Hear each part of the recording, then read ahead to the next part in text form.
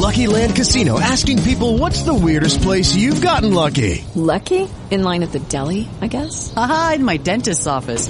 More than once, actually. Do I have to say? Yes, you do. In the car before my kids' PTA meeting. Really? Yes. Excuse me, what's the weirdest place you've gotten lucky? I never win and tell. Well, there you have it. You can get lucky anywhere, playing at LuckyLandSlots.com. Play for free right now. Are you feeling lucky? No purchase necessary. Void where prohibited by law. 18 plus. Terms and conditions apply. See website for details. What can cleanse my guilt and pride? Blood of Christ the crucified. Unleavened Bread Ministries presents From your hands, your feet, your side. Unleavened Bread Bible Studies with David Eels. What can quench my thirsting soul? Purest water make me whole. Let your streams of mercy flow. Oh, Jesus, I trust in you. Greetings, saints. Many blessings to you. Thank you for joining us today for the Unleavened Bread Bible Study. Oh, Father, we love you. We praise you. Your plan is correct. It will accomplish everything that you want, and we praise you that we can be a part of it. And we ask you to protect your people through these days that come, the elect of your people, and deliver them from evil. In Jesus' name, amen. Okay, we're going to do Great Earthquakes and Tsunamis number 2. And I'm going to share first that time is running out. This is Marie Kelton, 2:8-23. The Lord gave me this open vision at night, and I was asleep, but I woke up, and I saw the Lord standing at the foot of my bed. He was wearing a hooded white cloak, so I could not see his face. The Lord was holding a pocket watch by the chain in his right hand. The arms on the watch were moving really fast. I didn't think anything of it and tried to go back to sleep. I then saw the vision again, but this time the Lord was at the side of my bed where I was trying to sleep. I thought the interpretation was that time is running out. Well, I believe time is fast running out before the Lord's mighty judgments. And the man-child is coming to choose the bride at the time of the earthquakes that are already beginning. Yeah. We're going to share this revelation. It's called San Francisco Golden Gate Bridge Quake. Michael Boldia Jr., 2/3/2006. And he gives Isaiah, oh no, that's mine, I did this. Isaiah 24:19-20. The earth is violently broken. The earth is split open. The earth is shaken exceedingly. The earth shall reel to and fro like a drunkard, and shall totter like a hut. Its transgression shall be heavy upon it, and it will fall and not rise again. And Michael said, while I was in Romania one night after my devotions, I went to bed, exhausted and in need of much sleep. My body ached, and all I really wanted was to get some good rest. But as I fell into a deep sleep, I had a dream. I dreamt I was in a hotel room, asleep, when the bed began to shake violently. I knew what was happening right away, having lived in California in the 1980s. I was keenly aware of what an earthquake felt like. Suddenly I was no longer in bed, but high above San Francisco Bay, looking down on the Golden Gate Bridge. And as I watched it, it began to shudder and break apart and fall into the waters below. I continued to watch the devastation, seeing buildings collapse and masses of people trying to find shelter. Then a voice spoke out of the heavens, a voice I had never heard before, a voice of great authority. Quote, I will shake this land from its foundations, such as the eyes of this generation have not seen. The world will stand in awe and tremble in fear, as even the very geography of this nation will be transformed. My wrath is ready to be poured out, for sin has overrun my temple. Unquote. In my dream, I began to weep, not due to the devastation I was seeing, but due to the great power of the voice that I was hearing. I woke up trembling, unable to breathe, and tired, as I was. I could not go to sleep again. Shortly before sunrise, my phone began to ring, and when I answered it, it was my brother Daniel. He asked, "Are you awake?" I said, "Yes." "I had a dream last night," he continued. "It was a terrible dream. I dreamt of a big earthquake coming to America."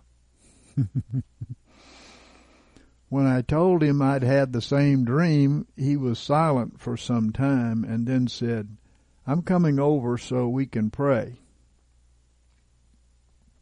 He had just arrived at my apartment when my phone rang again. It was a brother from 200 kilometers away who is prophetically gifted and has spoken many words over me that have come to pass. "Is this Mike?" he said. And when I answered in the affirmative, he said, "I had a dream last night, and I felt I needed to call and tell you about it. I dreamt of a terrible earthquake in your country. I saw a big bridge that just collapsed. I saw destruction as I have never seen before. Does this mean anything to you?" Well, it took me some time to find something to say. I was speechless and could find no words. On the same night, 3 different people had the same dream with the same vivid details. Knowing that the brother had a prayer group that met nightly, I asked him to remember America in their prayers whenever they prayed, and he said he would. Before he hung up, he said, "Mike, I've had many dreams in my life. The Lord willed it so, but none has scared me as the dream that I had last night. Only God can protect someone through something like that. There is no other hope but to run to Him." Well, amen to that. No matter what may come upon this land, we know that God abides with His faithful, keeping them, guiding them, and protecting them. Events will begin to unfold upon this earth that will make even the mightiest of men tremble in fear. But knowing that we have a shelter from the storm, a sovereign God who watches over us, fearlessly we press on, faithful in all that He asks of us. Amen. And he gives Psalm 91, 7 through 11. 1,000 may fall at your side, and 10,000 at your right hand, but it shall not come near you. Only with your eyes shall you look and see the reward of the wicked. Because you have made the Lord, who is my refuge, even the Most High, your habitation, no evil shall befall you, nor shall any plague come near your dwelling. For he will give his angels charge over you to keep you in all your ways. Okay, now I'm going to share with you, we call it massive asteroid and tsunami hit the Atlantic Ocean. And this is from a link. I don't think the guy ever gave his name, but I'll put the link here anyway. I wanted to tell you another dream I had a while back that I want to get out there. I want to get this on the web to let people pray over it. I don't know if this happens during the tribulation or before the tribulation as part of the birthing pains. In this dream, there's a massive asteroid coming into the earth. And everybody could see it. You could hear it, and it sounded like massive freight trains. And it's shaking everything because it's moving so fast. I went outside in the dream, and I looked up at this massive streak of light. A fireball was coming out of the sky. And it was moving so quick and so fast that it sounded like the whole earth was shaking. It was incredible and humongous. In the dream, the United States tried to shoot it down with a laser beam. It was moving too quick to shoot it down with a rocket, so they used this green laser beam. And they hit it. It split the rock in two. Then there was still this massive asteroid, and it busted up all of the other half into little fragments. So they were left with still a massive asteroid coming in. The massive asteroid hit by the islands of San Juan, Puerto Rico. Okay, we're familiar with that. It hit by the Bahamas, all that area.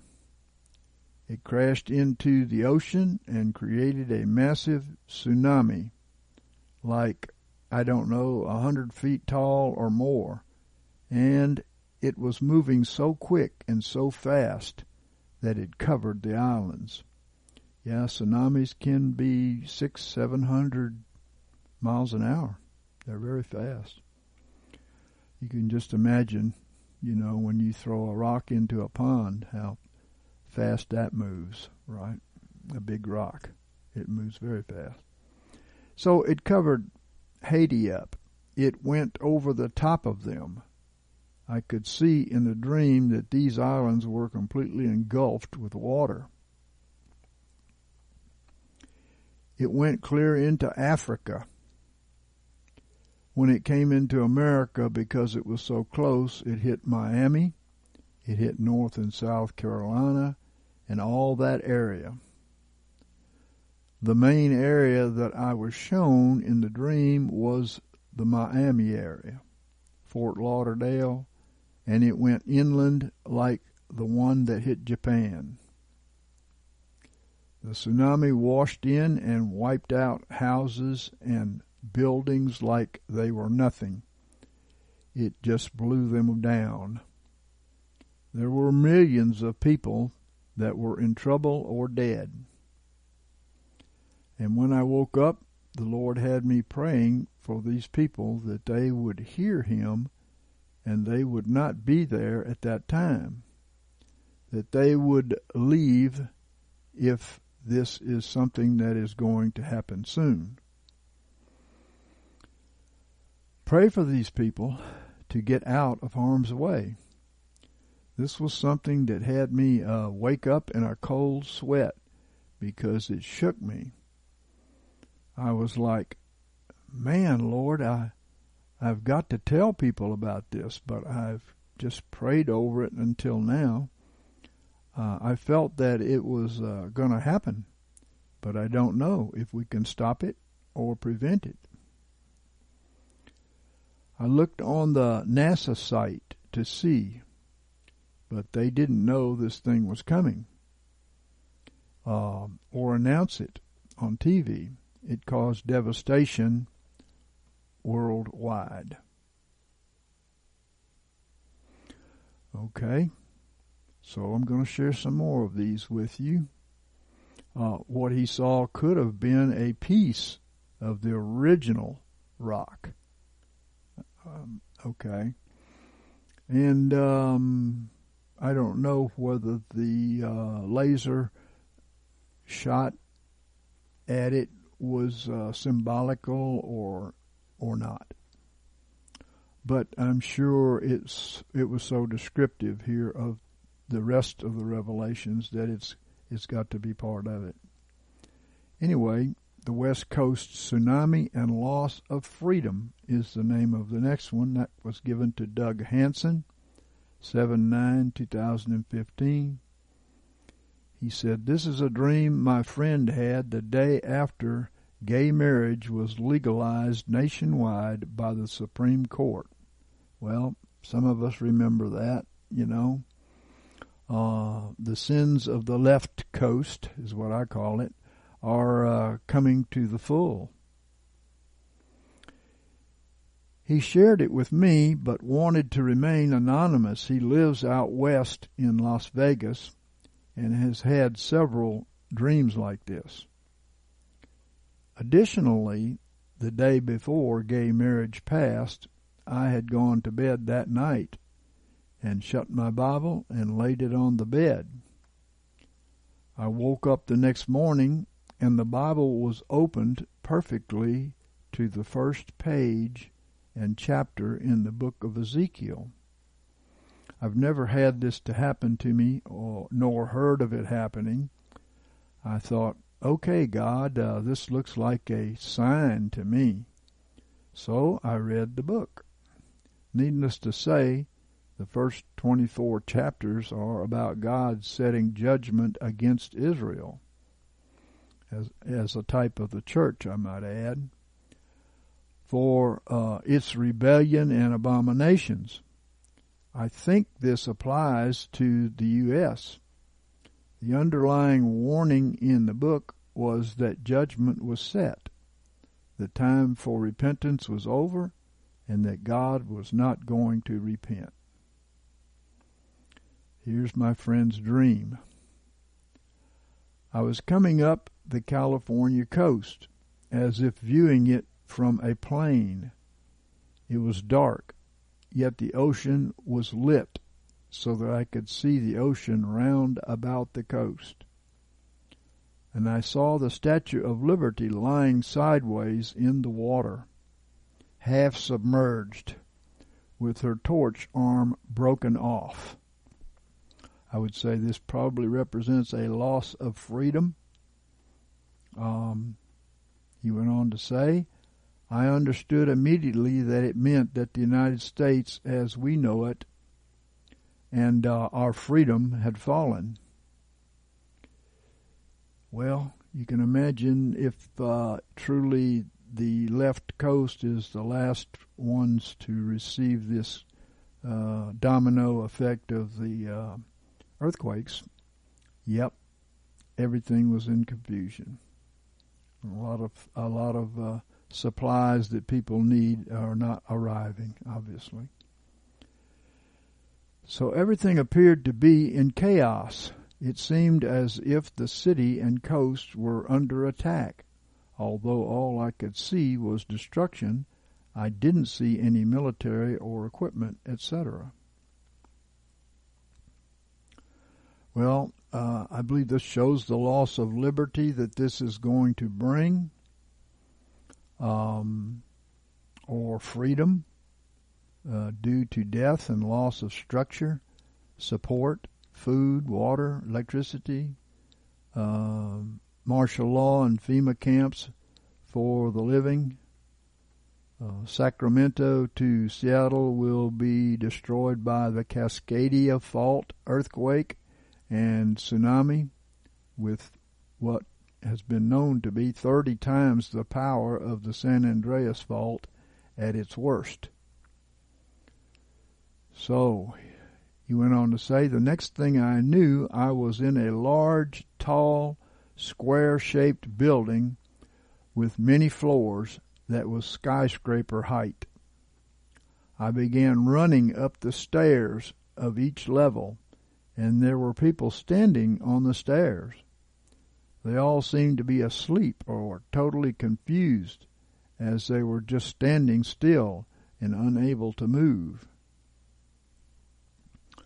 Well, they probably were not realizing that 15 minutes after the quake begins, the 700-mile-long tsunami coming towards the west coast from 20 foot to 100 foot tall, depending upon the location. And by the time the quake stops, the tsunami is already receding. It's that fast. I began running up to each one and was yelling, "Get to the top! Hell is rising! Hell is rising!" I don't know why I was yelling, "Hell is rising." Well, my thought is death is coming to a lot of unsaved people by the rising Pacific. So hell is rising. Isaiah 14:9, Sheol from beneath is moved for thee to meet thee at thy coming. It stirreth up the dead for thee, even all the chief ones of the earth. It hath raised up from their thrones all the kings of the nations. All they shall answer and say unto thee, Art thou also become weak as we? Art thou become like unto us? He went on to say, I perceived that the building was being consumed in heat and flames from below, and it was climbing farther and farther up. Well, slowly, hell is approaching them from beneath. As I would yell at and shake the people who seemed to be asleep, some seemed to wake up and in confusion start to climb the stairs. Others seemed not to hear me at all and did not move. This is all that I saw. To me, it was confirmation that I would say the coast, as we know it, will fall through great destruction. Interestingly, the Statue of Liberty was fallen off the coast of California. I've heard other testimonies of the Statue of Liberty fallen off the East Coast and in the Gulf of Mexico. And in my dream, it was off the west coast of California. Yeah, the statue was always in the water in those dreams, meaning their liberty was lost by water or tsunami. He went on to say, I believe this to mean that the destruction, and a loss of liberty, I might add, will come from all sides. I have been in a literal state of mourning ever since this dream that I haven't been able to shake.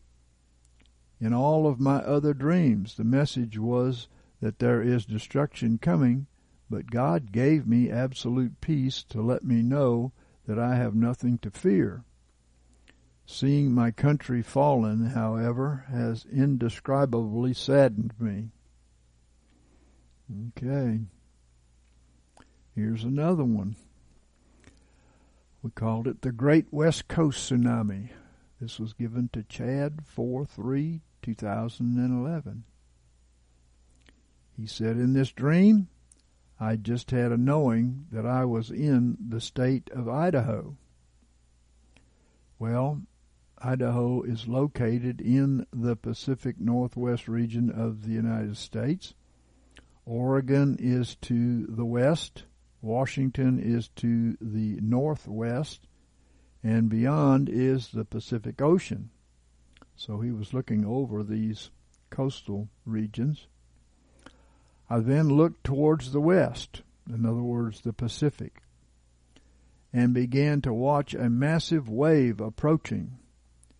This wave was so high that very little of the actual sky was visible above the wave. It overtook what appeared to be a smaller wave in front of it. I was not afraid in this dream, but realized that I must seek high ground. I started working my way up a neighborhood street that went uphill. I knew that I must get to over 1,000 feet high on this hill. Well, here's Pacific Northwest, 2008. And he said, in this dream I was high above the United States. There were earthquakes all over the West Coast in magnitude ranging from 3 to 6. My focus was especially on Nevada that had a magnitude of 6 plus earthquake. Well, let me say that most of Nevada is much further from the big one. Okay, so they may not feel the big quake that the people on the coast feel. Then I saw the entire Pacific Northwest covered in water. The water covered Idaho all the way to Montana's west coast. All of the high areas in these 3 states appeared like hundreds of small islands. Well, let me just say that when a tsunami comes ashore, it could come ashore very fast, 600-700 miles an hour, from what I've heard.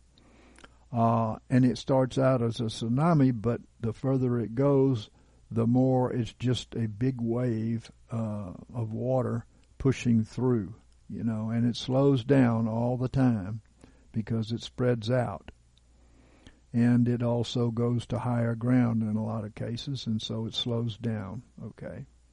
So he was not seeing what you would have seen on the coast, right?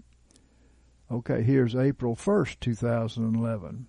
I was in the ocean in a small boat, and I felt in this dream that I was a scientist studying tsunami waves. I must have known that they were coming to be way out there. The first wave in the ocean picked me high up, and I thought, wow, when this reaches land, it will be massive. Then 3 more waves came, the last wave being the smallest. And then a rescue helicopter came to get me. I did not want to get into the plane, but the pilot rescue person insisted. We then flew to what I thought to be the nearest island. It was the island of Samoa. The island was completely destroyed. There were a few survivors. I marveled that the wave must have been high to destroy the airport control towers. The waves swept the entire island. I then was in a room with the helicopter pilot. He was very distraught because his wife and baby were on the west coast. And I asked, why don't you warn them? He responded, where would they go? Where could they hide? Yes, that's the whole point. When tsunamis coming in at 600-700 miles an hour, and by the time you hear about it, it's on you. And many, many people will not escape it. So it seemed it was better that they didn't know what was coming. Then we watched a news show on TV. The show was using a graphic to describe the height of these waves. It used the Eiffel Tower as a demo, showing the waves going over the Eiffel Tower. I woke up and was immediately thinking of the scripture about a woman in travail, in labor. I asked, God, why did you use this as an analogy? I felt like he asked back, What happens before a woman gives birth? I knew that her water breaks. Well, if this is the water breaking, it could happen just before the man-child ministry is born. I'm not saying that that would be true. I think the man-child ministry is going to be born at the New Madrid. But of course the water has to come ashore and everything.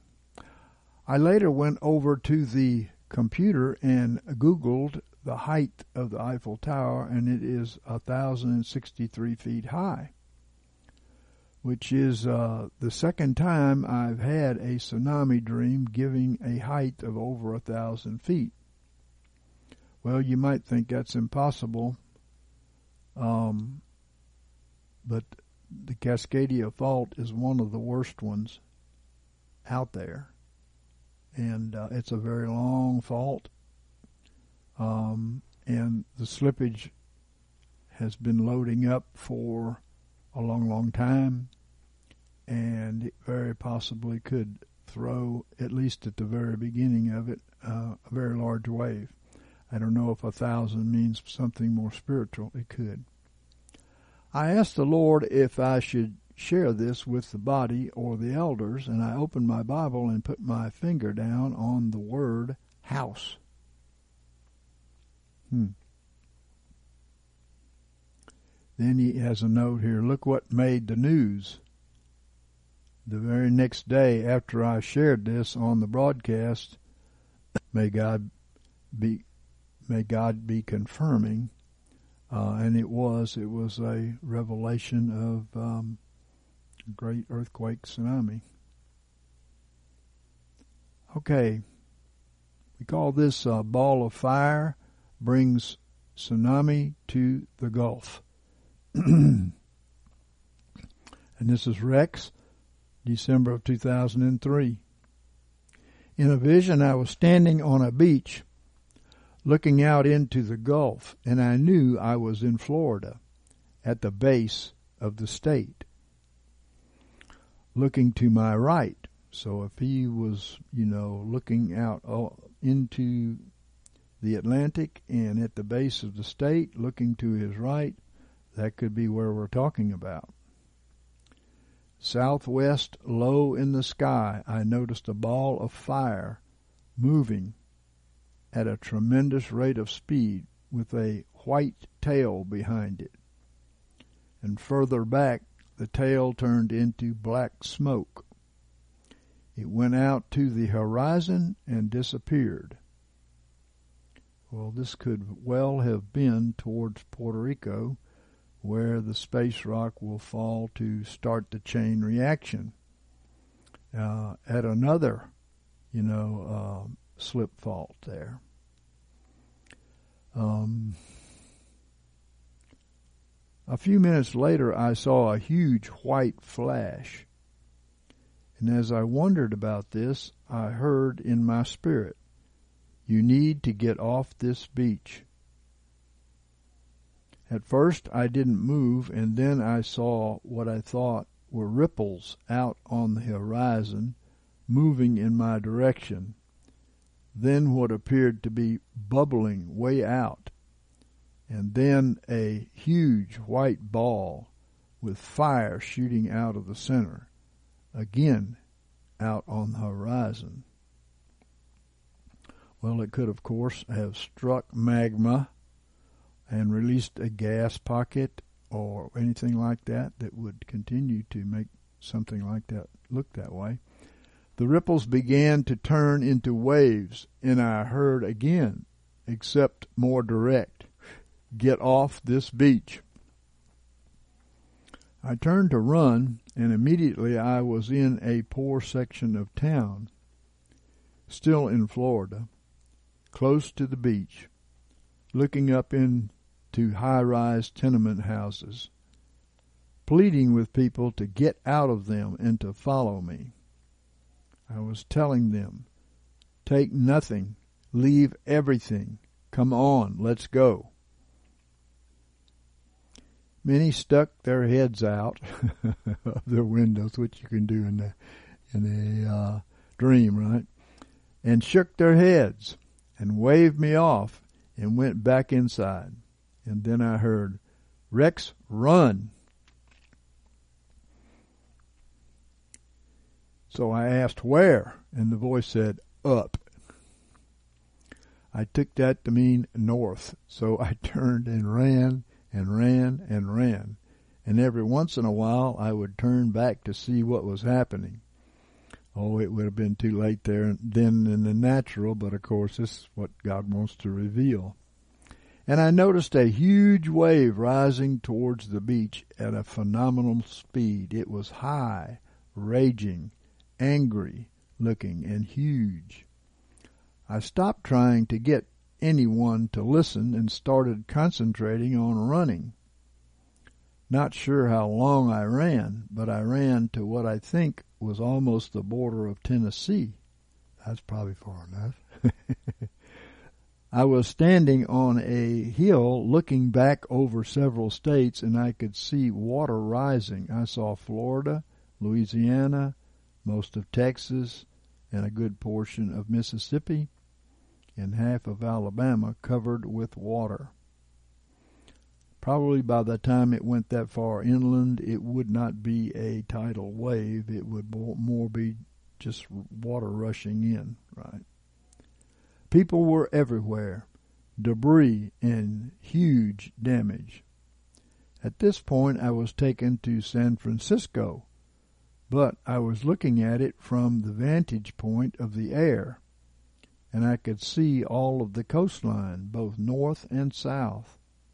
I recognized the Transamerica building, and water was halfway up. People were hanging out of the windows and in the water. The building looked like it was about a half a mile out in the water, and I woke up. Yes, it's going to be terrible. Well, this one was called Death and Back, Vision of Coming Calamities. Elaine Durham. Elaine was clinically dead for an hour and was being prepped for the morgue when she came back from the dead. Meanwhile, she was given a tour of heaven as well as a vision of what could happen on this planet given our current course. And then this was subtitled, A Changed North America. As the angel pointed in front of me, a wide view of land and water opened up, so that at first I thought I was seeing two countries. Instantly it was made known to me that I was looking at a vastly changed portion of North America, which was completely divided by a large body of water, and which had lost a large part of both eastern and western shorelines. Well, I believe that this is the New Madrid fault zone, which divides the United States. And as I saw this, I was given a total understanding of the natural and man-made disasters that would need to occur to make these changes.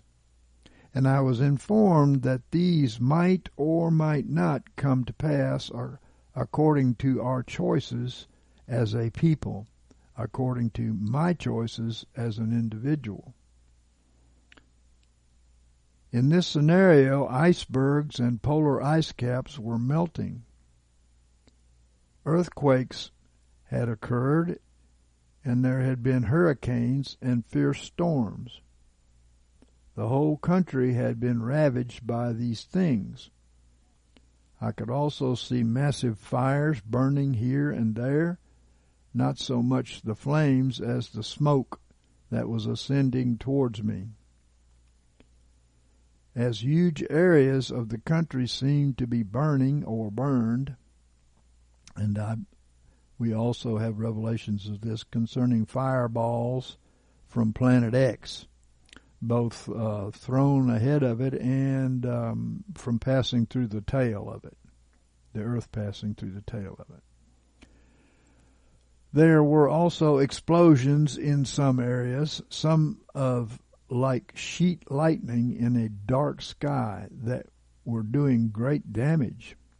Well, let me say that the flyby can cause this huge lightning storm. Where Washington and Oregon had been, there was mostly islands. The water coming inland over most of California and Arizona and parts of Utah and Nevada. Yet there were also islands there, massive ones. So it wasn't like it was all ocean. Well, like in our area here, it would look like that if a dam burst, because there's lots of hills and lots of valleys, and the valleys would fill in. So it could look like that too.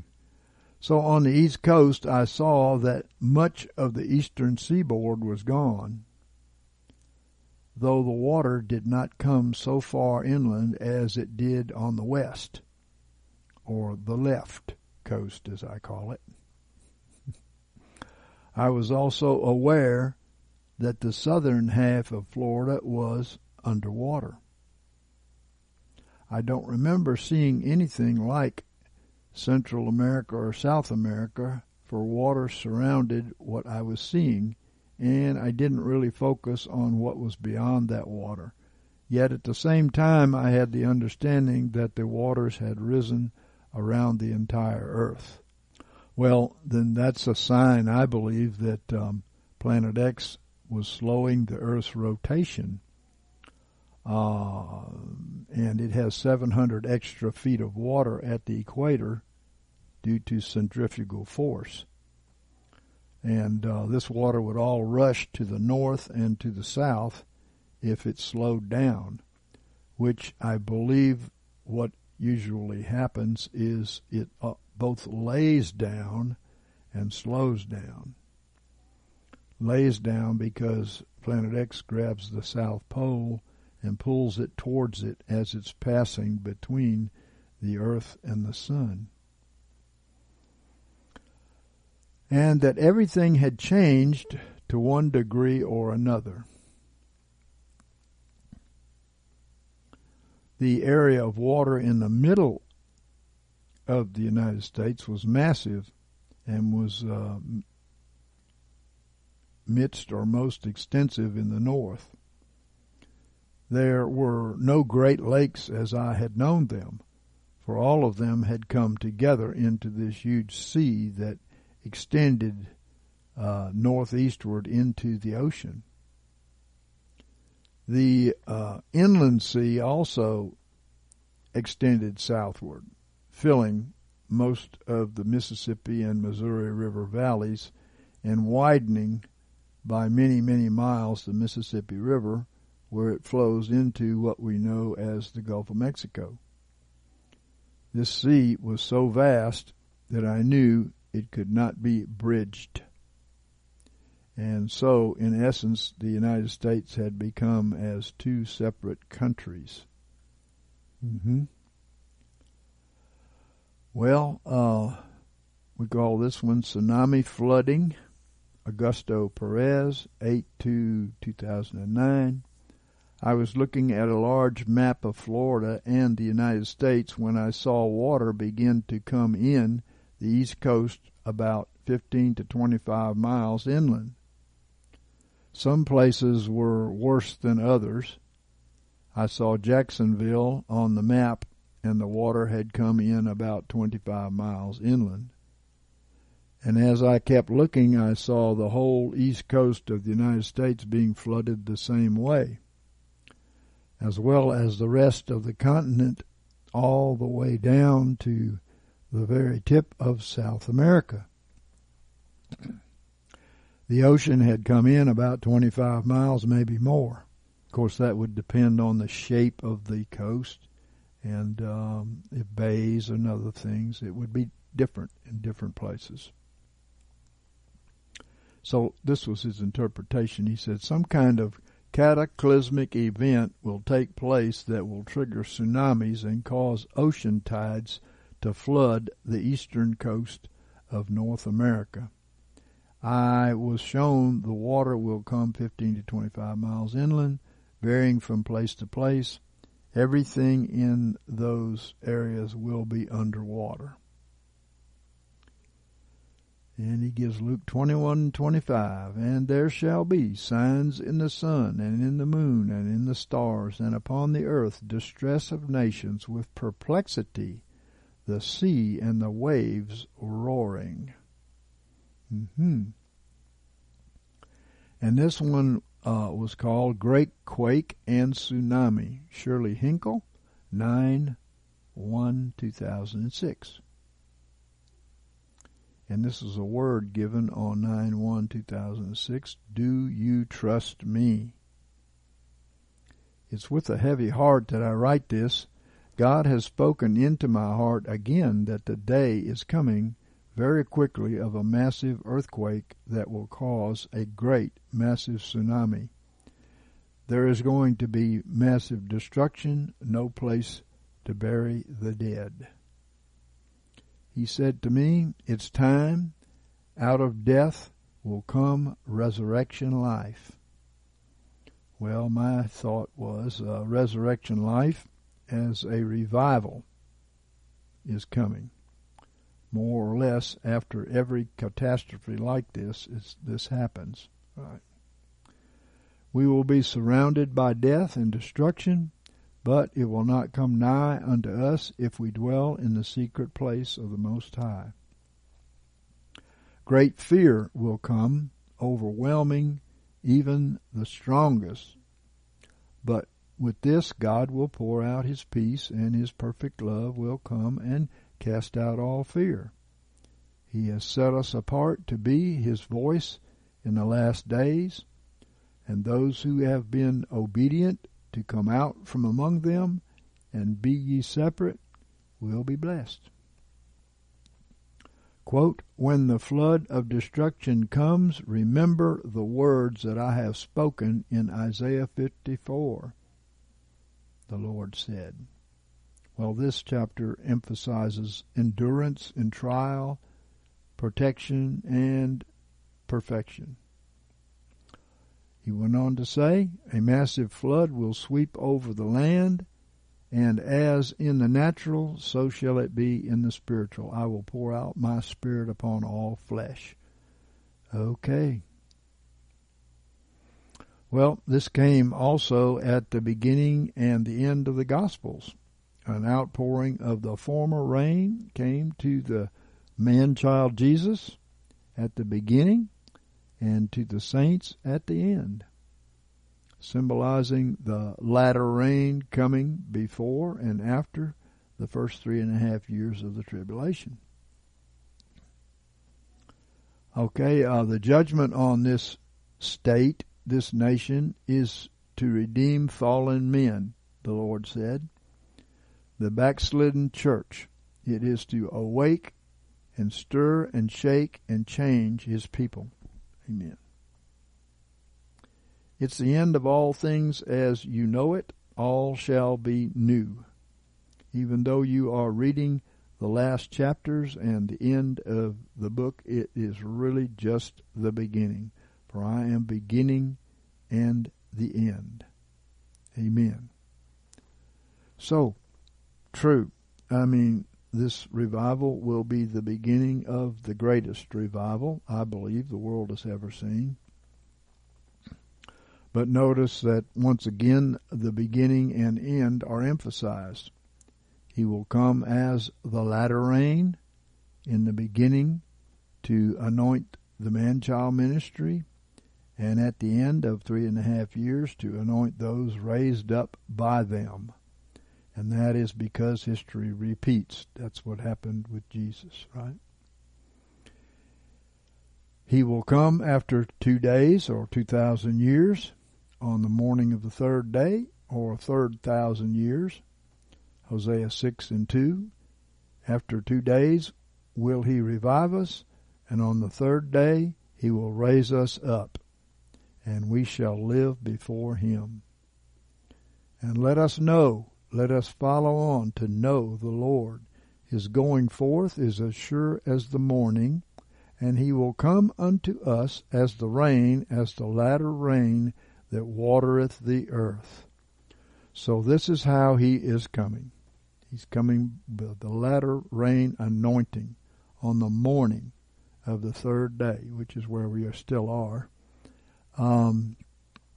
That's how he's coming. And that anointing, as you know, in Jesus' day, the former rain, he received it first. And then he taught the disciples, and then he poured it out on them. Okay? And so that will repeat in our day, except now we're talking about a worldwide church that is to receive this blessing, and it's a worldwide man-child ministry. So he will begin the last 3.5 years with the mark of the beast to separate the righteous from the wicked, the latter rain outpouring, and judgment. And he said there is no time to eternity. And they said, wow, what a thought. His name will be glorified again. His word will become flesh again through his repented church. God will be glorified. He is a father to the fatherless, so when you can't reach out to man in this time, remember to call upon your heavenly Father, and he will be an ever-present help in the time of trouble.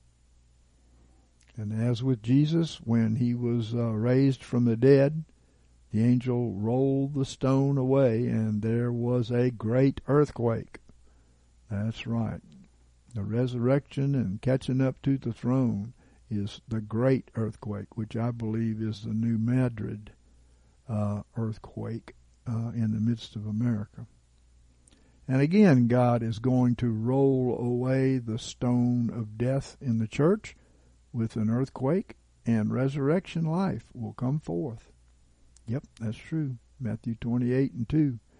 And behold, there was a great earthquake, for an angel of the Lord descended from heaven and came and rolled away the stone and sat upon it.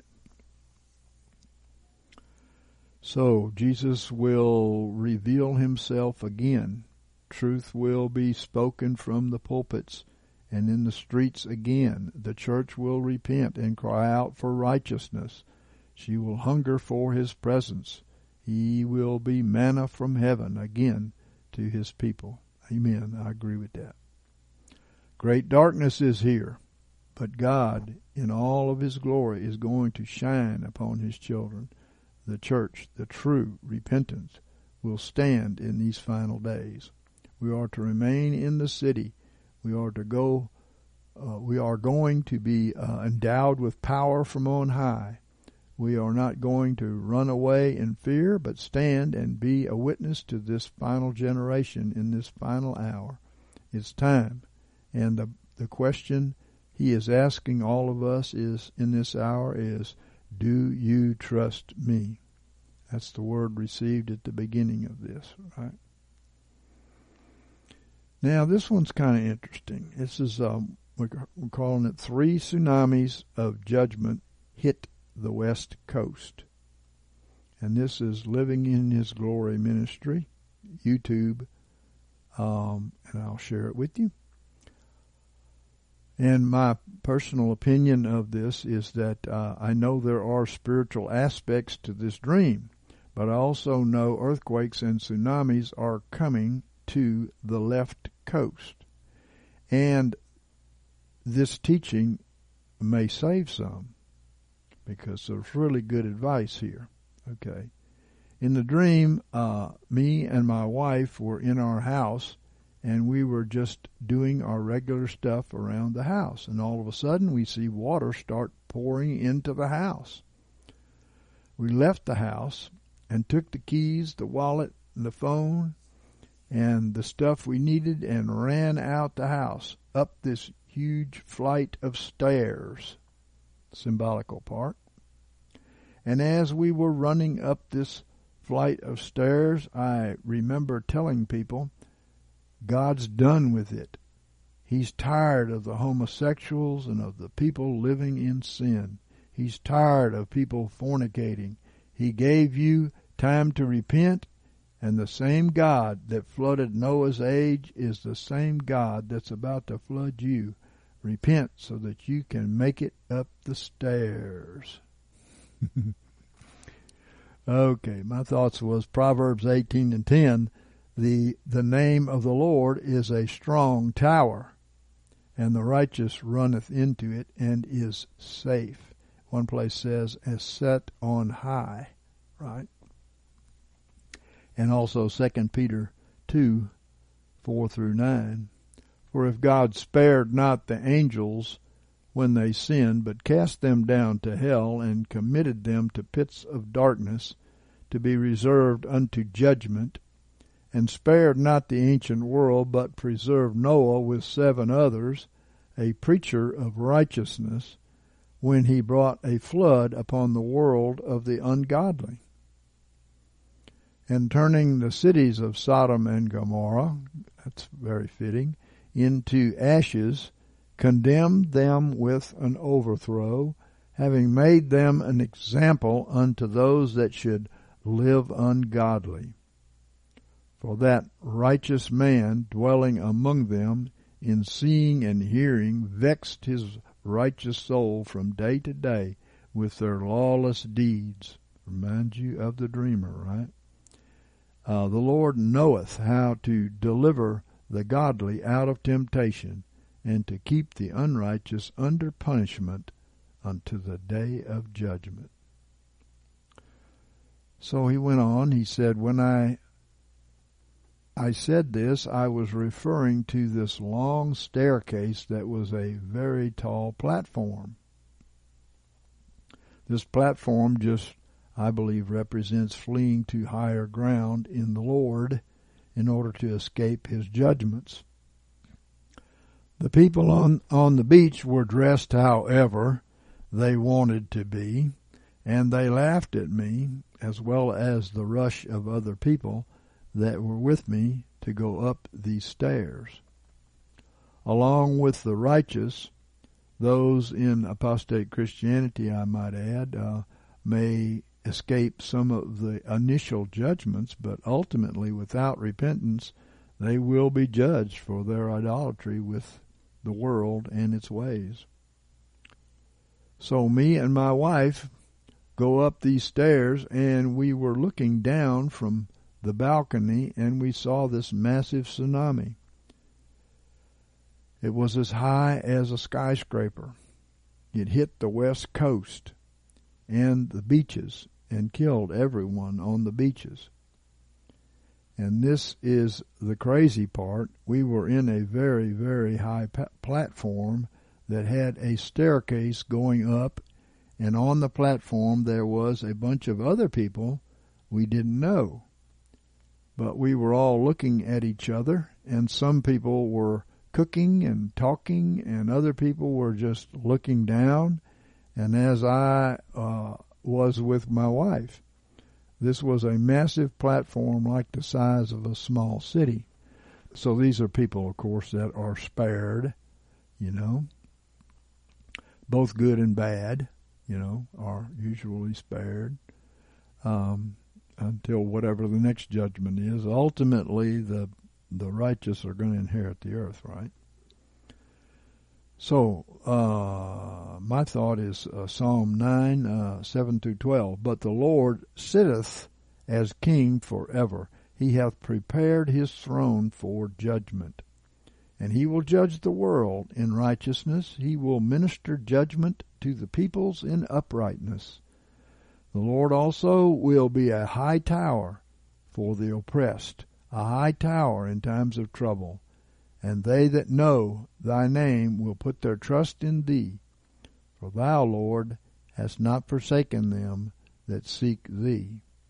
Sing praises to the Lord, who dwelleth in Zion. Well, declare among the people his doings, for he that maketh inquisition for blood remembereth them. He forgetteth not the cry of the poor. In other words, he is going to take care of the wicked who oppress the poor, right? The tsunami was not high enough to reach where we were on the balcony. There was a comfortable amount of separation between us and the tsunami. So we came back down after the tsunami hit, and everybody that was on this platform came down, and we go back to our regular life. We went back into the house, and we were talking, and we went back to cooking and to our regular life. Well, this indicates that the judgments will come in waves. So then the second time, the same thing happened. We saw water coming into the house again. So we went in a hurry and drove our car, parked, and this time there's people arguing in the parking lot. And I said, y'all just drop the argument. Let's go up to the platform quickly. And this time we didn't try to evangelize. We just ran straight up to the balcony to this platform.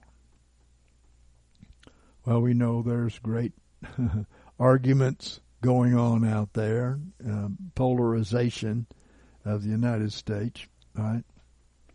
The tsunami was even taller this time, but the platform was taller too.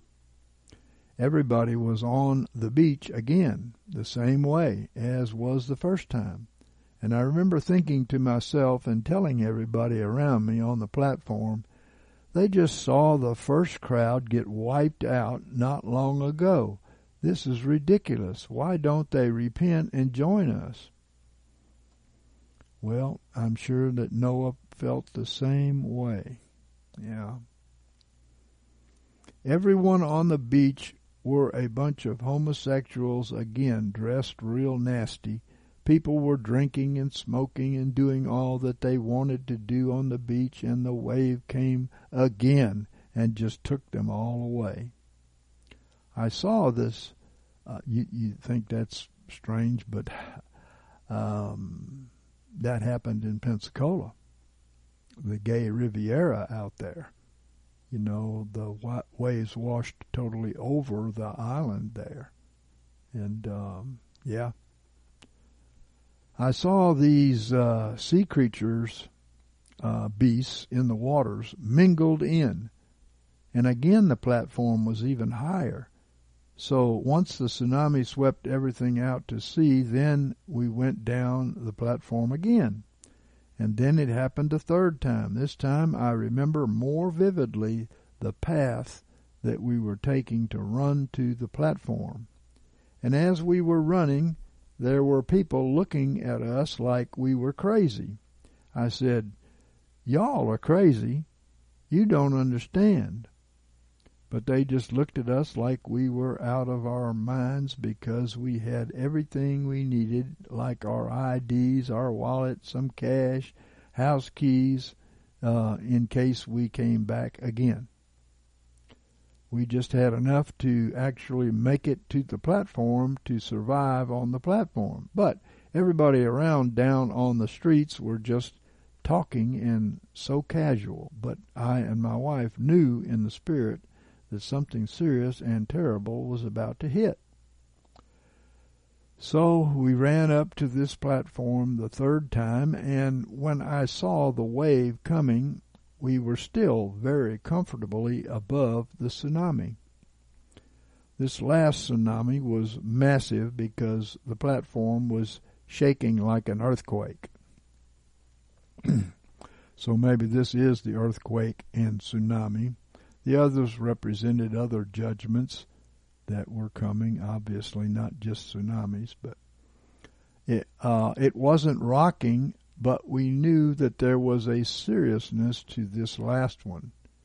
And when I woke up, I couldn't go back to sleep for a while, and I prayed about it, that God would account me and my wife worthy to not go through that wave of judgment. That's the bad one. Well, in Luke 21, 34 through 36, we read, But take heed to yourselves, lest haply your hearts be overcharged with surfeiting. That's kind of overindulging, right, in the ways of the world. And drunkenness, and the cares of this life, that day come on you suddenly as a snare. For so shall it come upon all them that dwell on the face of all of the earth. But watch ye at every season, making supplication, that you may prevail to escape all these things that shall come to pass, and to stand before the Son of Man. Well, amen. No matter what the tsunami represents, the last one could very well have been the real one we're talking about, that he really wanted to escape.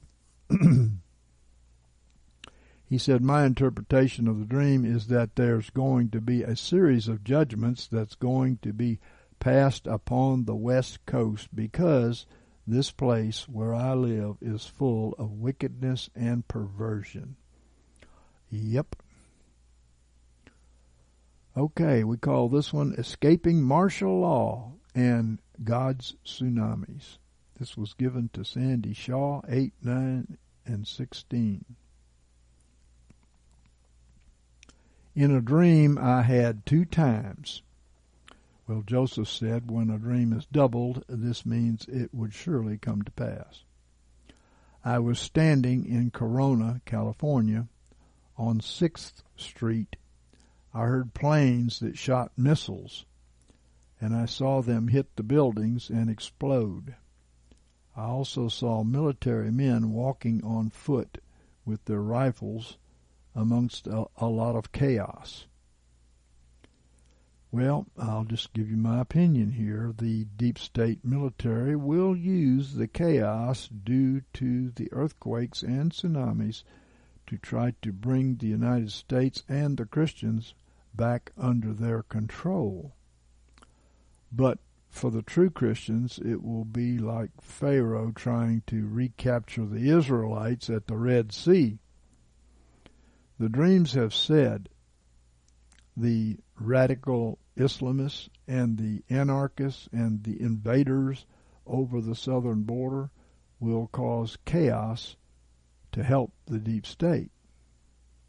And yes, the Chinese communists are here to cause chaos, but the biggest part of this threat has been put down by the angels, I can tell you. The dreams of their West Coast invasion of America are mostly near the end of the tribulation. Okay. And continuing on this coast, this track that we're going, martial law will also be enforced. The deep state takes advantage of every catastrophe to attack their enemies. And this is a civil war. A world war, I believe, will ultimately ensue, which we will speak of a little bit later. People were running everywhere. The military were either shooting or arresting people. This sounds kind of like the deep state did in Maui and Paradise and Chile. You know, they want to kill people. And I knew that those being arrested were going to FEMA camps. Well, I believe that they will be arresting the right wing and many Christians and their leaders, or people whose land they were stealing to make smart cities out of, being removed and imprisoned. And God said all this would happen in the Word, in dreams, in visions, and prophecies. So, Missy Pollock emailed me concerning martial law, saying, when I got back from the prayer meeting this morning, the sound of locusts got my attention.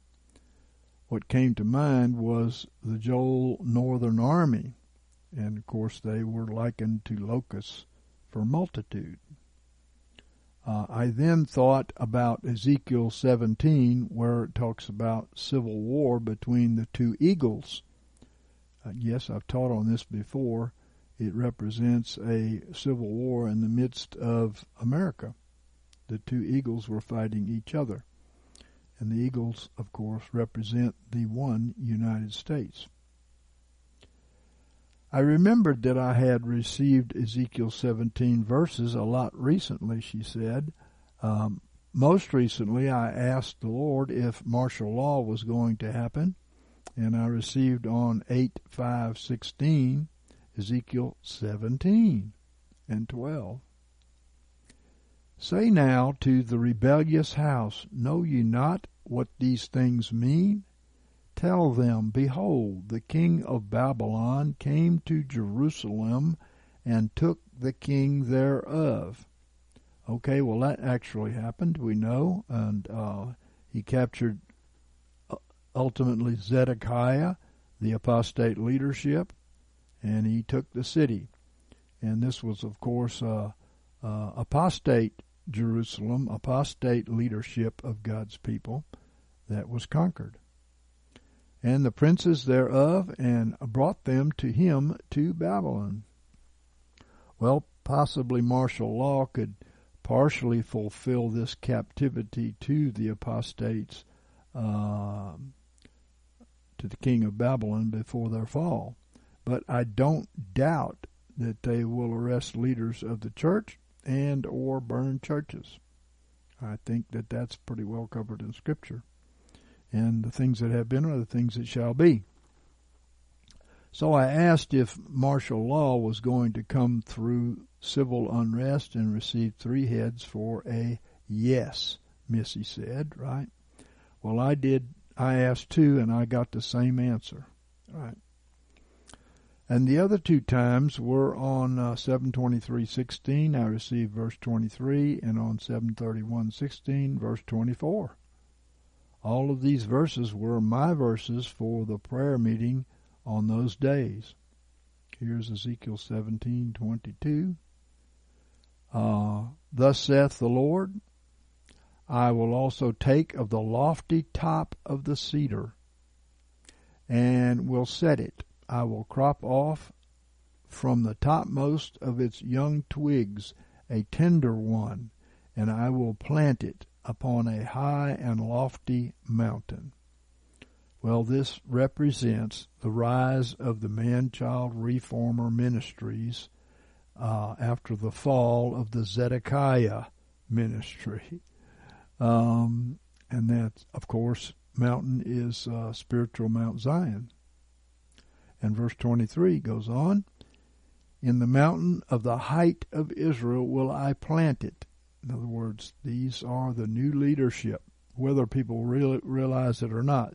Jesus was the new leadership in the time of apostasy in his age, and some people realized it and followed him, and others continued to follow the Pharisees and Sadducees. So history will repeat. And so he said, in the mountain of the height of Israel will I plant it, and it shall bring forth boughs, and bear fruit, and be a goodly cedar.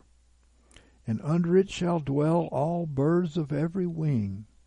So all nations of Christians will come under the authority of the new man-child ministry. So in the shade of the branches thereof shall they dwell, and all the trees of the field shall know that I, the Lord, have brought down the high tree, that's the proud false leaders, and have exalted the low tree, that's the humble man-child reformer leadership, and have dried up the green tree, and have made the dry tree to flourish. I, the Lord, have spoken, and have done it. Well, let me say that after martial law takes apostate Christianity captive in parts of the country, and the government falls at the quake and tsunami on D.C. and the East Coast. I know that D.C. is pretty much empty, but there's no intelligence there. That's a joke. And the East Coast. And the man-child government will begin to rise up for God's people. as in history. Isaiah 9:5 says, "For all the armor of the armed man in the tumult, and the garments rolled in blood, shall be for burning, for fuel of fire. For unto us a child is born, and unto us a son is given.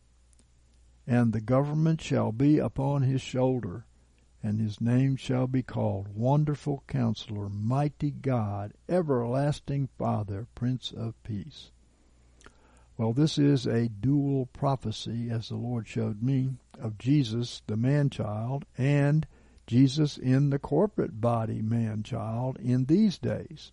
It's history repeating on a larger pattern every time. So, and verse 7. "So of the increase of his government and of peace there shall be no end." Now this is, of course, to the true people of God, not the world, okay? As it was with Jesus, right? "Upon the throne of David and upon his kingdom, to establish it and to uphold it with justice and with righteousness from henceforth even forever. The zeal of the Lord of hosts will perform this." He is going to give new leadership to his people, going to bless his true people, and other people are going to see the blessing on these people and the provision for them in the midst of troubles and turmoils, and the healings and deliverances and the miracles and so on and so forth. We know that the Son of God came in a body of the Son of David at the time of the Roman beast and its captivity of God's people. And history will repeat on a larger corporate scale now as Jesus comes in the man-child. Amen. So, now I'm going to talk about that world war in the chaos and the wilderness. Okay. So in the midst of the earthquakes and tsunamis, the man-child ministry will be anointed to conquer the deep state resurgence and lead God's people into the wilderness tribulation. I've said for a long time that I did not believe the alliance would be able to conquer the deep state alone, and they're not doing it alone, I can tell you. One day we'll be able to tell a lot more of what we know about this. But Revelation 6, 2 through 4. "And I saw, and behold, a white horse, and he that sat thereon had a bow, and there was given unto him a crown, and he came forth conquering and to conquer." So the white horse rider, we have written on that, taken verses from all over the Bible to prove our point. Everybody says this is either Jesus or it's the Antichrist. Well, let me say all the other riders were negative and judgments. And this is a judgment too. But it's neither Jesus alone or the Antichrist. It is Jesus in the man-child body, because now he has to minister to a worldwide body and bring judgment and bring salvation, the Bible says. So this is a big job. This is the man-child ministry in whom Jesus lives by word and spirit. These will conquer the beast, holding God's people in bondage. You remember what happened with Moses and Pharaoh, right? Who finally won. "And when he opened the second seal, I heard the second living creature saying, Come. And another horse came forth, a red horse. And to him that sat thereon it was given to take peace from the earth, and that they should slay one another.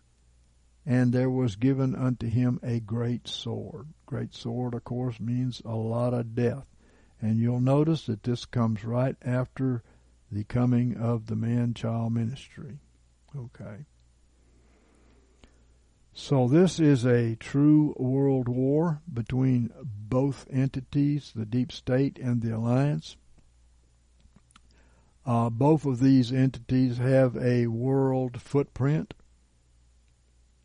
and they can have a world war.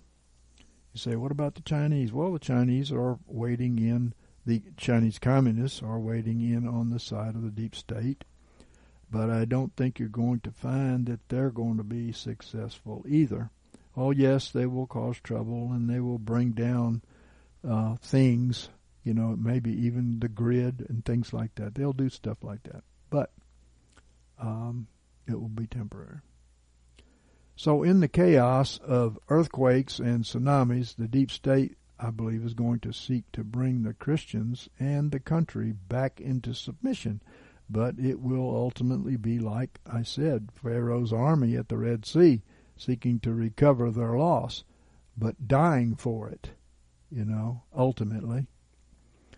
Exodus 14, 21 through 31 says, "And Moses, a type of the man-child company, stretched out his hand over the sea.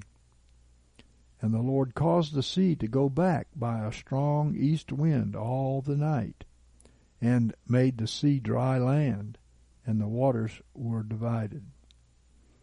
Now this was quite supernatural, I think. The wind that blew the sea back would have also blown the Jews away. It's that strong a wind. So it is definitely a supernatural move of God.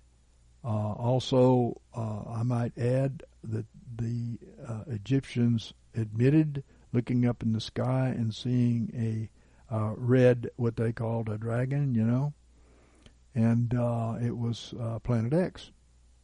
And making waters do strange things. You say, could God have done it? Yes, it could very well have done supernaturally, but also God uses things and timing. His timing is always perfect, so on.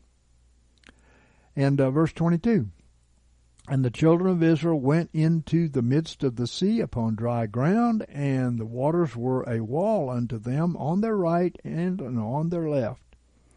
And the Egyptians pursued," major mistake here, "and went in after them into the midst of the sea, all Pharaoh's horses, his chariots, and his horsemen." Major stupid here. Obviously, the one who parted the sea was parting it for the people of God, that they would think that they could chase them into their abode there is kind of nuts. But God makes people stupid when they're your enemies, for sure. "And it came to pass in the morning watch that the Lord looked forth upon the host of the Egyptians through the pillar of fire and of cloud, and discomfited the host of the Egyptians. And he took off their chariot wheels, and they drove them heavily, so that the Egyptians said, Let us flee from the face of Israel, for the Lord fighteth for them against the Egyptians." They should have known that when they saw it part, right? "And the Lord said unto Moses, Stretch out thy hand over the sea, that the waters may come again upon the Egyptians, and upon their chariots, and upon their horsemen. And Moses stretched forth his hand over the sea." This tells you Moses was a type of the man-child, who first had to go into his own wilderness to come and bring God's people through their wilderness. This tells you that the man-child has everything to do with the destruction of the enemies here. "And Moses stretched forth his hand over the sea, and the sea returned to its strength when the morning appeared. And the Egyptians fled against it." They couldn't run fast enough.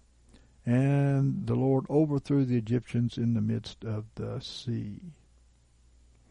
Verse 28, "And the waters returned, and covered the chariots and the horsemen, and even all the host of Pharaoh that went in after them into the sea. There remained not so much as one of them." So you see, the man-child does have something to do with destroying the enemies, right? And history must repeat. But the children of Israel walked upon dry land in the midst of the sea, and the waters were a wall unto them on their right hand and on their left. Thus the Lord saved Israel that day out of the hand of the Egyptians, and Israel saw the Egyptians dead upon the seashore. And everybody out in Canaanite lands heard about it.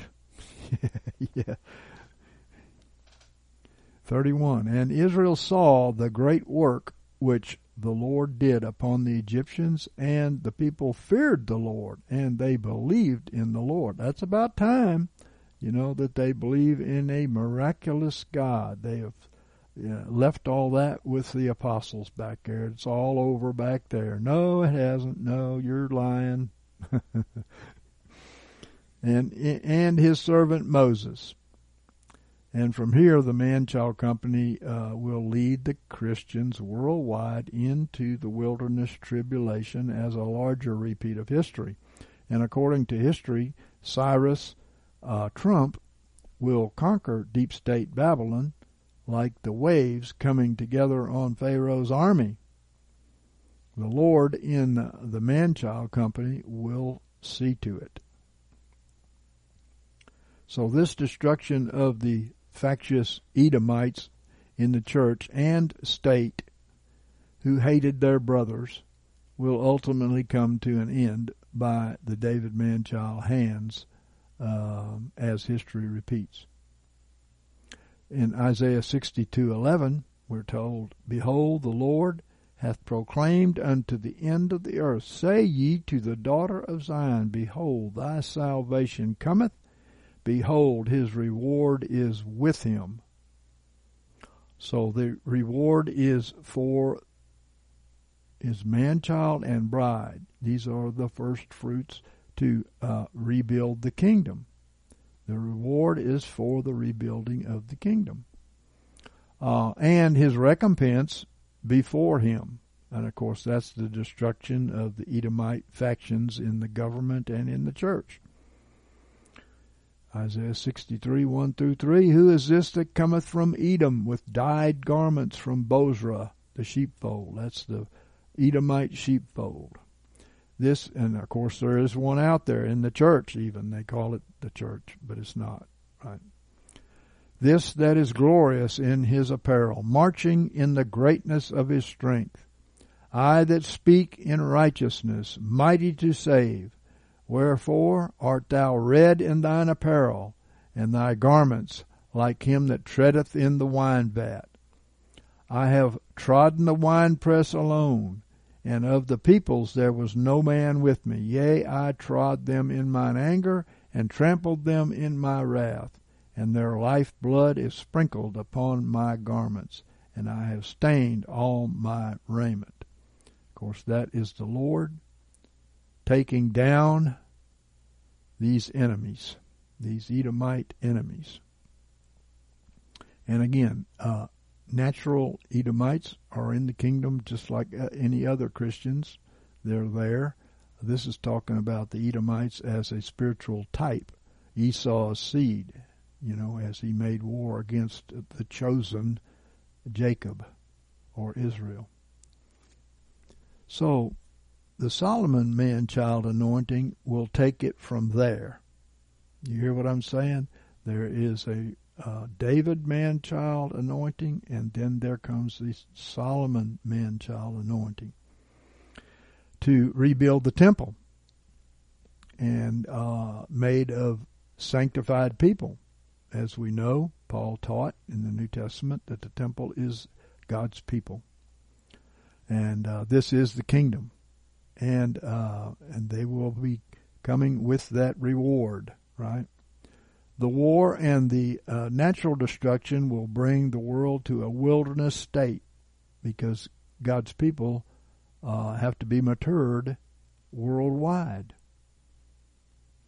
Isaiah 14:17, that made the world as a wilderness. You understand? The world as a wilderness, and overthrew the cities thereof. that let not loose his prisoners to their home. So, you want to know where the wilderness is? Open your door and look outside. That's where it will be. The world is going to be a wilderness for a worldwide people going into their wilderness to learn to trust in God. And Kathleen received by faith at random Ezekiel 7:23 through 27. Make the chain, for the land is full of bloody crimes, and the city is full of violence. Wherefore I will bring the worst of the nations, and they shall possess their houses. And I will also make the pride of the strong to cease, and their holy places shall be profaned. In other words, their churches will be profaned. Destruction cometh, and they shall seek peace, and there shall be none. Mischief shall come upon mischief, and rumor shall be upon rumor, and they shall seek a vision of the prophet. But the law shall perish from the priest, and counsel from the elders. 27. The king shall mourn, and the prince shall be clothed with desolation, and the hands of the people of the land shall be troubled. I will do unto them after their way. He's going to render to every man according to their works, according to what he said. And according to their deserts will I judge them, and they shall know that I am the Lord. So while the world goes to war in the flesh, we have a different war to fight, and it's against the flesh, right? As Moses and Jesus went through their own wilderness to overcome the devil in order to be qualified to bring God's people through the wilderness tribulation, so it will be for the man-child to bring the church through tribulation. And Matthew 4:1, then was Jesus led up of the Spirit into the wilderness to be tempted of the devil. He was led by the Spirit to be tempted of the devil. This is our test. This is our trial. Okay? As Jesus fed the early church in the wilderness, so the latter rain church will be fed by him through the man-child body. The wilderness was a place where man's works could not feed or save them, and that's all the apostate church has, is false kingdoms and self-works. They simply do not keep the spiritual Sabbath because they will not cease from their fleshly works. But these cannot save you in the wilderness, where only healings and miracles did and can. And provisions can. Supernatural provisions can. There will be a repeat of history. There they were to learn faith in their Savior, without which we cannot be well-pleasing unto God, according to the Scripture. Exodus 5:1, and afterwards Moses and Aaron came and said unto Pharaoh, Thus saith the Lord, the God of Israel, Let my people go, that they may hold a feast unto me in the wilderness. Well, we are going to have a feast in the wilderness. The 7 days of the marriage feast are going to be fulfilled in the wilderness, right? He also said that they could not sacrifice to God in Egypt, meaning, of course, that under bondage to the old man and building his Egyptian kingdom, they were not sacrificing unto God. It will be by grace and not by works, or it will not be acceptable to God. A few days ago, I had a vivid dream that finished with an open vision. In the dream, I saw a quarterback on one side of the football field. He was way too far from the end zone, but the clock was running down, and they were about to lose the game. So in the end zone was a receiver who saw this as hopeless, and actually put his hands over his face and was shaking his head because it was impossible for the ball to reach him. The quarterback reared back and let go with what we used to call a Hail Mary pass. I don't pray to Mary, but anyway, that's what they used to call it, a Hail Mary pass. In other words, oh my gosh, the only thing we got is a prayer. And if it's to Mary, well, you're just missing it, right? So this is where I woke up, and the dream turned into an open vision. At that point, it turned into an open vision, and I saw the ball land on the back of the receiver's hands and stick there. Remember, his hands are up over his face, and it landed on the back of his hands, and it just stuck there. So they won an impossible win. But the first thing that came to me was that this is just total grace. It's unmerited favor. They wouldn't have won any other way. The pass was too far, and the catch was impossible too, and the receiver understood that. And the back of the hands is not where you do your works, and who can catch a ball there, right? So Jesus has given everything to us. He's like the pass, right? He's given it to us. It will reach us, and we will receive it. It'll be by grace. But we too often prefer our fleshly methods and have faith for nothing that Jesus accomplished. All who act as if they will be saved by man's works will fail. All of man's works will be shaken. Everything that can be shaken will be shaken. And 2 Timothy 2:5, and if also a man contend in the games, he is not crowned except he have contended lawfully. And what is the lawful way? Faith. The righteous shall live from faith. This is not faith, it's men's works. And whatsoever is not of faith is sin, the Bible says. Exodus 15:22, and Moses led Israel onward from the Red Sea, and they went out into the wilderness of Shur. And that's because it was the only way these slaves to Egypt were going to make it to the promised land of milk and honey. And David led the people into the wilderness to overcome his traitorous Edomite-type son, right? Psalm 63:1, a psalm of David when he was in the wilderness of Judah.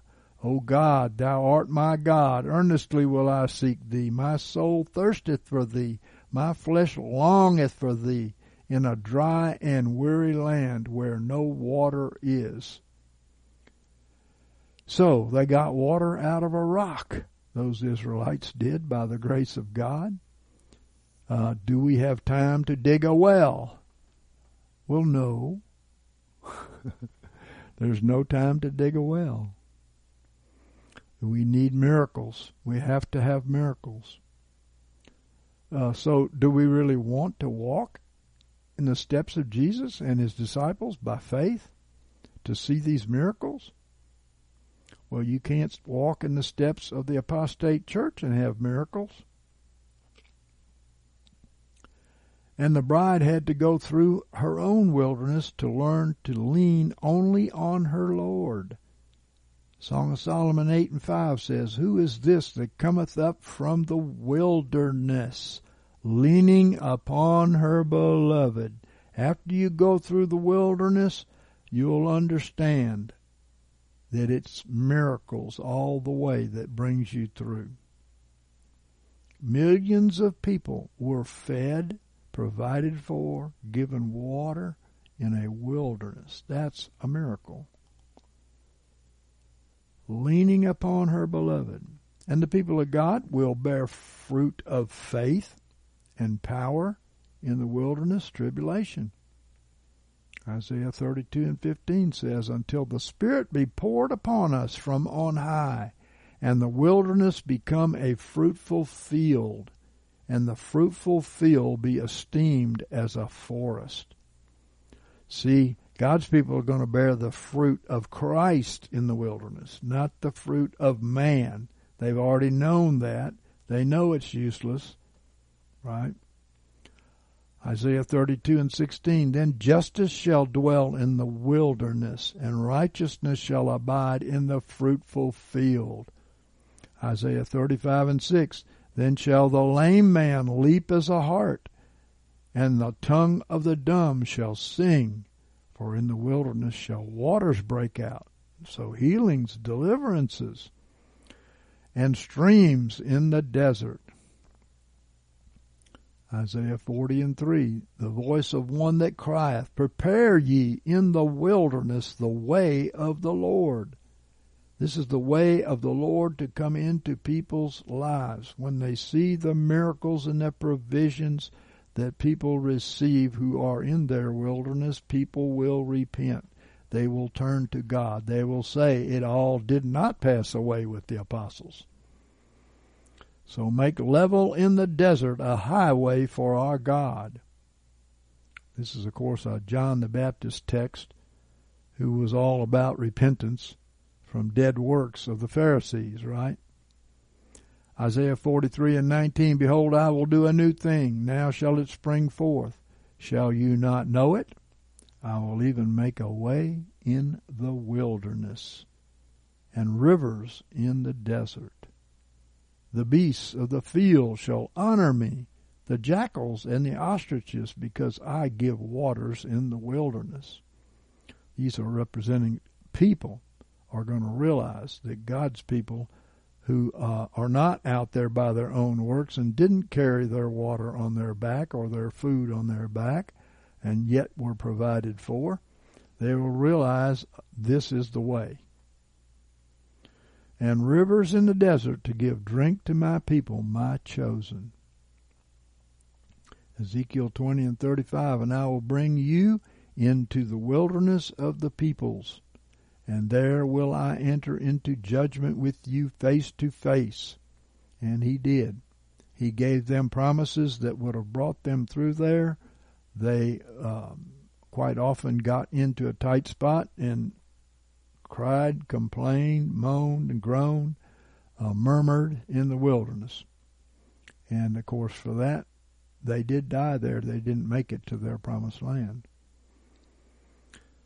So verse 36 says, like as I entered into judgment with your fathers in the wilderness of the land of Egypt, so will I enter into judgment with you, says the Lord.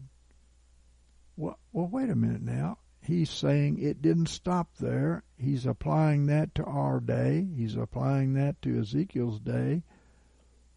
It didn't stop there. It still went on. Many of them fell because of unbelief and trusting in the works of man. They wanted to go back to the flesh pots of Egypt because they knew they wouldn't have to go through a trial of their faith. They could just go back there and eat and serve the Egyptians and build their kingdom, right? So we have two neighbors who were preachers of a non-spirit-filled religion and taught their people to go to man because that's how God does it. That's how he does his works now. And you can probably read behind the lines here. Both were dying, as we were told. A lot of those who listened to them were. Yes. One just died of a blood clot. That's one of the preachers died of a blood clot suddenly. Does that sound familiar? Yeah, it's common. It's happening everywhere. Sudden deaths. And the other is dying of cancers, one after another. They call it turbo cancer. That spread like lightning through his body. Does that sound familiar? Yes, of course. That's one of the other main manifestations of it. And the one with the blood clot had just seen an astounding creative miracle happen in front of his face, and he couldn't believe it. I'll shorten it for you. The short version is this. We had a very long PVC suction line going about, I think it was 700 feet to the pump on our property that pushed the water up our mountain. The head pressure against the pump was extreme. The pump had 10 stages to it. But the city backflushed the line and blew the couplings off of the PVC pipe under the ground going this 700 feet. So the pump was getting zero water. I know pumps. I worked for Exxon, and we built pumps all the time. I was a machinist. I started out as a machinist, building pumps and building motors, so I knew pumps and motors very well.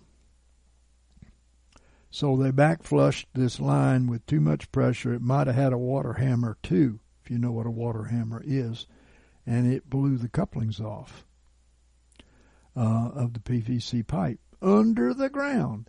And the ground was sand and gravel quite a bit, and the water don't come up. It never comes up.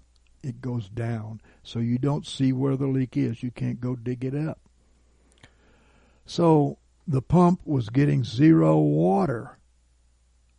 And the city man at the meter, when we started tearing into this thing, the city man came to the meter on the other end of that 700 feet. And he talked to us by phone. And he told us that the water was coming towards us wide open. He could hear it rushing through the line. But we were on the other end of the line, and we had the pipe cut off, and there was not a drop coming out. It was just flushing out through those couplings. So the pump burned up, and the motor got water in it and went zero to ground and just smoked. There's no repair for this. You have to rewind the motor and rebuild the pump. The pump was galled up. The wear rings on each impeller has got wear rings, galled it up. And the pump froze up, the motor burnt up, and the pipe leaked, and it couldn't be found. So this equipment was in a concrete sarcophagus with a concrete lid to cover it. This was a literal grave, and we were looking down into it feeling like the receiver out there with his hands over his face. But Jesus had a plan. What came to me was, let's throw the lid on it, believing I had received. Let's throw the lid on this sarcophagus and go up to the house and turn the breaker on and the water. And so we did. And when we got home, I said, let's throw the breaker on. I'm going to take a shower. So Michael threw the breaker, and I got in the shower. And I opened the faucet, and it came full force. And I hollered at Michael, "We've got water!" So later, that's just impossible. The head pressure against it is tremendous. I mean, you have to have a check valve down at the bottom where the pump is so the water doesn't come rushing right back through there. It's tremendous pressure. So the preacher asked us, after we went back down there, he asked us how we fixed it. Because he saw the whole thing. We said, God did. And we didn't fix it, God did. He didn't say a word. He just turned around and kind of wandered off, because, of course, they preach that it all passed away. We can't have miracles these days. So, Father gave grace through faith, a gift from God, Ephesians 2:7, that in the ages to come, He might show the exceeding riches of His grace in kindness towards us in Christ Jesus. For by grace have you been saved through faith. And that's not of yourselves. It's a gift of God. So even the faith that you have is a gift of God, and it comes through grace. It's unmerited. He gives you the faith. He gives you the miracle. Not of works, that no man should glory. Yep, there was nothing we could do. We knew it. It was all over, and we didn't have the money to fix anything. So, for we are his workmanship, created in Christ Jesus for good works, which God afore prepared that we should walk in them. Oh, glory be to God. If we're limited to man's works, we will not live through the wilderness. After the wilderness, one should believe in miracles, because that was all that saved them. So you see, on the other side of the wilderness, the church is going to be quite changed. Jeremiah 17:5. Thus saith the Lord, cursed is the man that trusteth in man. You can't break the word of God. It's all being fulfilled. Cursed is the man that trusteth in man, and maketh the flesh his arm, whose heart departeth from the Lord. For he shall be like the heath in the desert, and shall not see when good cometh, but shall inhabit the parched places in the wilderness, a salt land, and not inhabited. So it was impossible. Yeah, they got out there, and by that time they knew they couldn't do anything. They didn't start digging a well. It was water out of the rock. Right? He wanted to prove it was impossible for man. So blessed is the man that trusteth in the Lord, whose trust the Lord is, for he shall be as a tree planted by the waters, that spreadeth out its roots by the river, and shall not fear when heat cometh, but its leaf shall be green, and shall not be careful in the year of drought, neither shall cease from yielding fruit. Yep. Follow the people with the miracles, the signs and the wonders, right? Because the former rain, there was signs and wonders by Jesus. The latter rain, there's going to be signs and wonders by Jesus, except he's in a larger body of the Son of David, spiritually speaking. And then Solomon ministry, where the temple gets built, right? So Hebrews 10:38, but my righteous one shall live by faith, and if he shrink back, my soul hath no pleasure in him. But we are not of them that shrink back unto perdition or destruction, but of them that have faith unto the saving of the soul. So all of those who think that they will fly over the wilderness to the promised land are not preparing for the wilderness through faith in the Word, and can't guide anyone there, and will not survive there unless they change their mind. The testings just ahead in our wilderness are like Jesus' testings and Moses' testings and Israel's testings. So let us obey Hebrews 10:23, where it says, let us hold fast the confession of our hope, that it waver not, for he is faithful that promised. And James 1:2, count it all joy, my brethren, when you fall into manifold temptations, trials. Joy? Yeah, because that's where you get to see the miracles. Knowing that the proving of your faith worketh patience. That's patience in your faith, right? If you're patient in your faith, you will receive. And let patience have its perfect work, that you may be perfect and entire, lacking in nothing.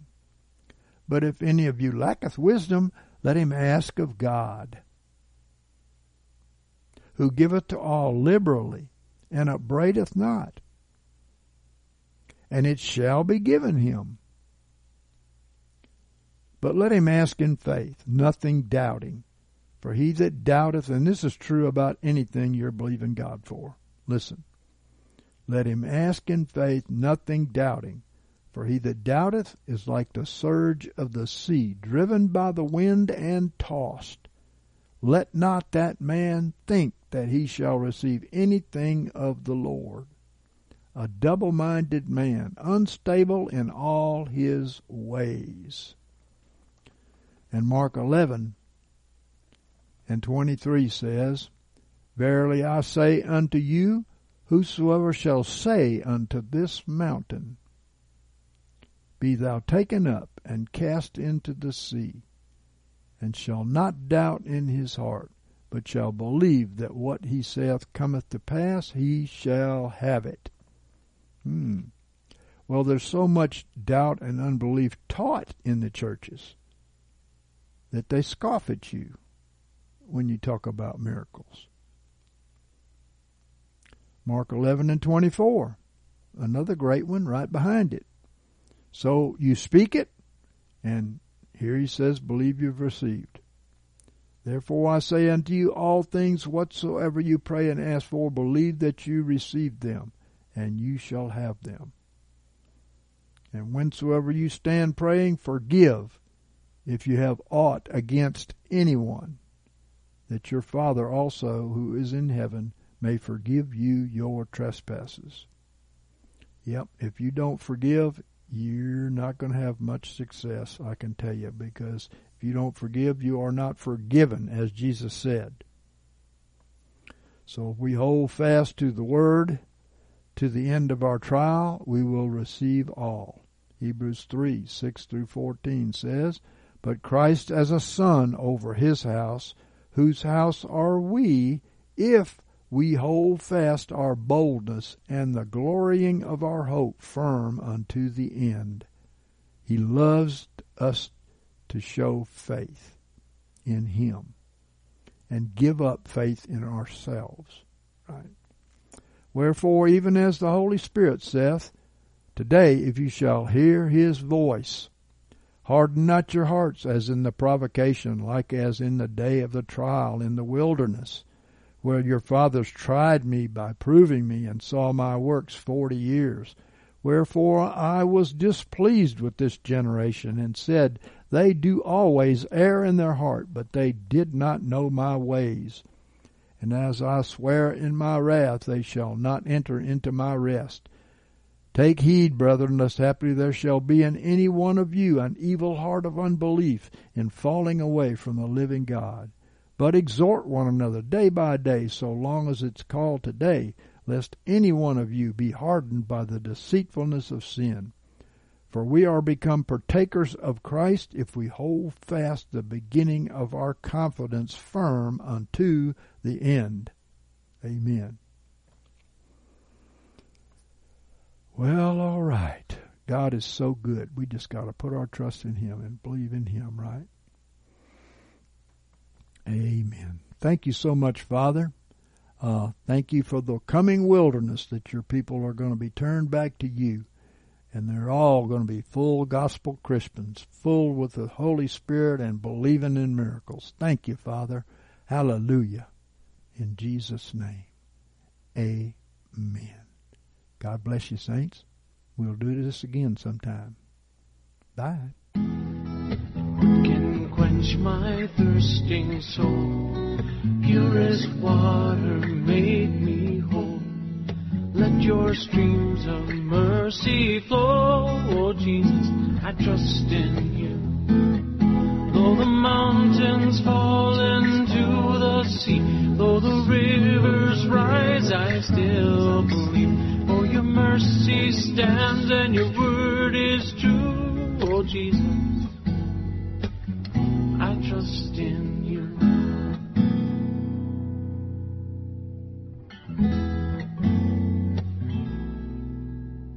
And when I face that darkest night, what will be my guiding light? The shining rays of red and white. Jesus, I trust in you. Oh, Sacred Heart, in you I find mercy seated for all time. I am yours and you are mine. Oh, Jesus, I trust in you. Though the mountains fall into the sea, though the rivers rise, I still believe. For your mercy stands and your word is true. trust in you. Though the mountains fall into the sea, though the rivers rise, I still believe. For your mercy stands and your word is true. Oh, Jesus, my Lord Jesus. Oh, Jesus, I trust in you. I trust in you.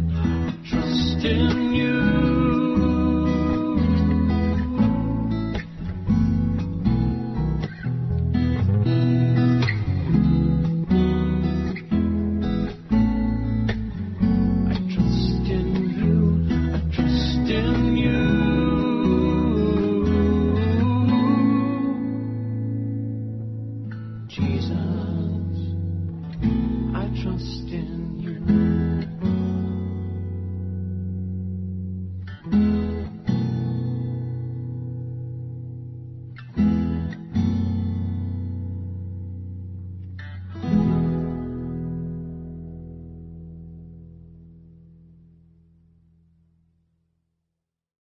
With the Lucky Land Slots, you can get lucky just about anywhere. This is your captain speaking. We've got clear runway and the weather's fine, but we're just going to circle up here a while and get lucky. No, nothing like that. It's just these cash prizes add up quick. So I suggest you sit back, keep your tray table upright, and start getting lucky. Play for free at LuckyLandSlots.com. Are you feeling lucky? No purchase necessary. Void where prohibited by law. 18+ terms and conditions apply. See website for details.